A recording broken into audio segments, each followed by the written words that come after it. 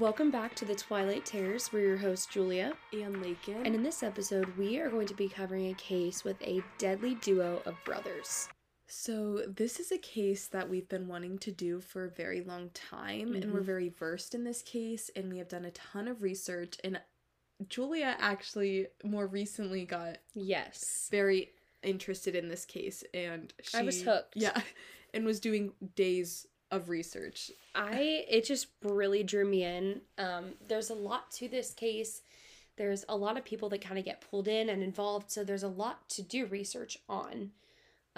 So I think we'll just kind of jump right in. So I think the most important part in this case is the fact that these two were never identified or found. No.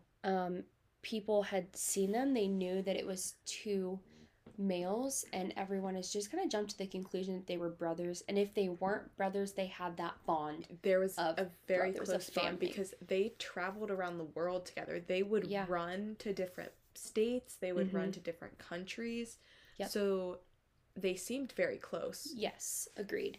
So it is assumed that they started killing when they were pretty young, the first being around 17 years old, and then the older brother or friend was around 25-ish, something around there.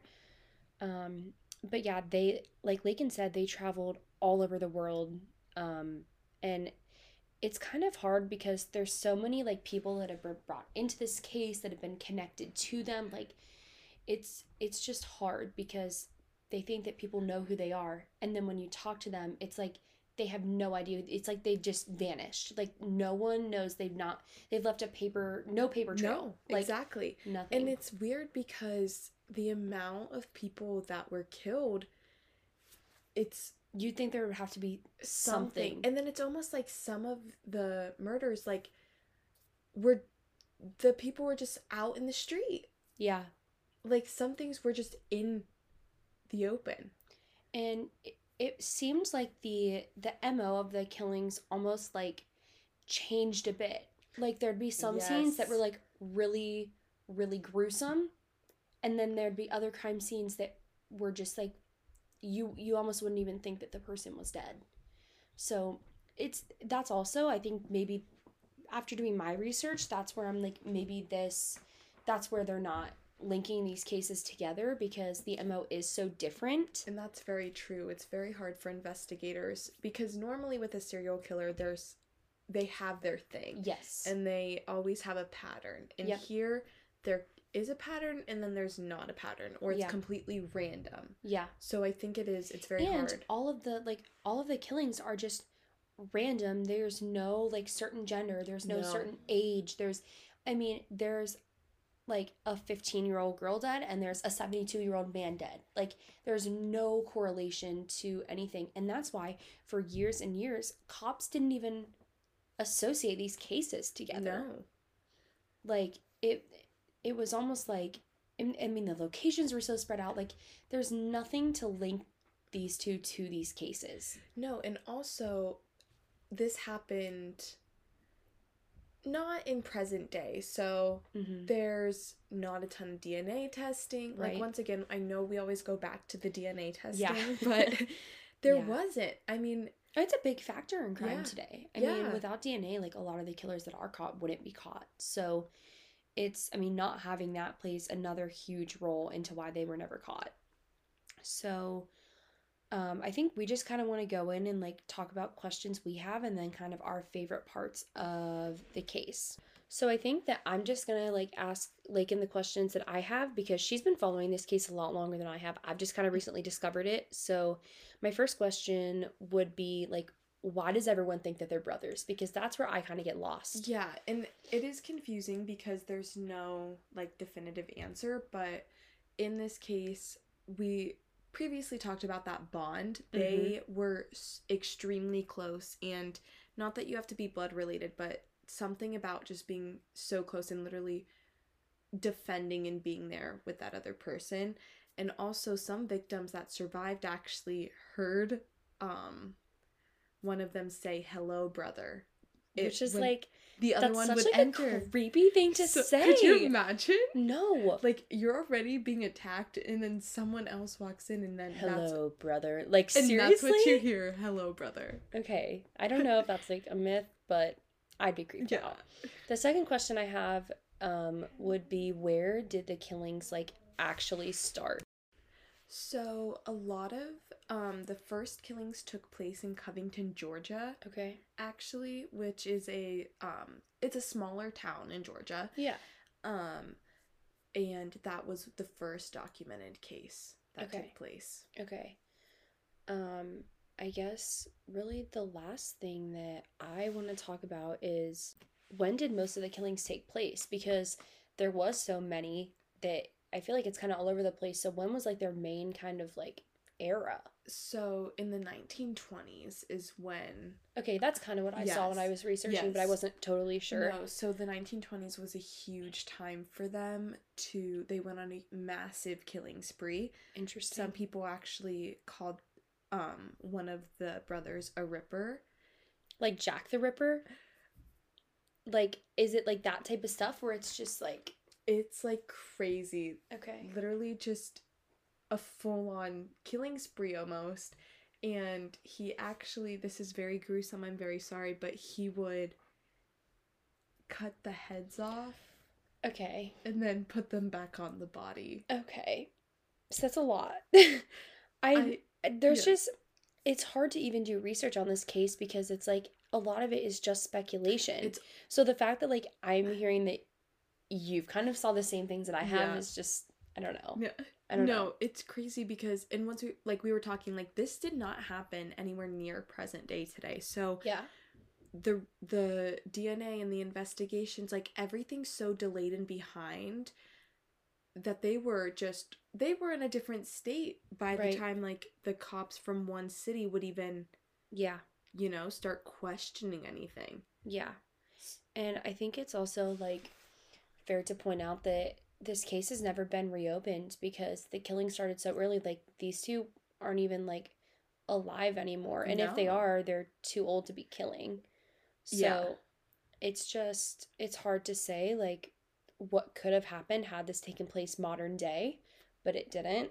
So that's why this case just intrigues me so much, because there's so many what ifs, you know? Exactly. I mean, yes. No, I have so many questions about every like scenario because there's so many what ifs. Like, what if someone else was there? What if there was a cop that was like, I don't know, one person they thought was dead?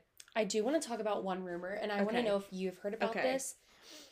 But so it's rumored that when they were killing in Covington, when they first started, that the cop and the sheriff of that town actually knew who they were and what they were doing, and she covered it up. No, because if that's true, that's crazy. I think that is accurate, if I'm being honest. I mean, I honestly wouldn't doubt it. Someone had to know who they were. How would they get away with it for so long and stay in Covington, Georgia? Right. Now, I also heard that one of the brothers actually killed their father. Oh. Yeah. Interesting. So, I mean, honestly, with the psycho as they seem from the stories I've read, I wouldn't doubt it. No. I would not doubt it. So, but I think so the rabbit hole that I went down is, and this is my theory, was that in that town, when they first started killing, they were able to get away with it because they knew people in that town and people knew them, and they knew that they were not to be messed with, and everyone just covered it up. It was like they were a part of a higher society. Yes. And they were friends with the right people. Mm-hmm. They were classy, they were wealthy, they fit the description. And they I were feel just like a part of... I feel like if they are able to like get this many people to come to them and get to a place where like they could be killed, not in like a super public place, would be that they have to have some sort of like charm. Exactly. It's almost like a Ted Bundy type of like, or like a little smirk or something. Right. I mean, they had to have something that would like lure people in, you know? Because And we saw this with the Ted Bundy case. So many people didn't want to believe he was a serial killer because he didn't look like a serial killer. Right, like they just had that look of like the era they were in that everyone's like, exactly. Oh my gosh. Like girls were going to the trial because they thought Ted Bundy was attractive. It's insane. It's crazy because they didn't have a quote-unquote serial killer look. And I'm wondering if that's what happened at this time because, especially in the 1920s, you're not thinking of a higher society person being a serial killer, when in reality we know that's not the case, but that's what they were thinking at the time. Like, you had to be involved with bad things or, like, to be a serial killer. I don't know. They were just... It was a different thought process back then. Yeah, I agree. And I think the last really, like, main key thing that I wanted to talk with you about was something that I had heard, and it was kind of, like, later on in their lifetimes of killing, was that they actually fought over a girl. And at the end of the day, the older brother won the girl, I guess you could say, quote unquote, won the girl. And they ended up kind of like recruiting her to kill with them, which is like, are you dating her because you actually like her, or are you dating someone just to recruit them to kill? Like, it's so bizarre. It is very crazy, and I've heard pretty much that same thing. I don't necessarily know if they fully recruited her.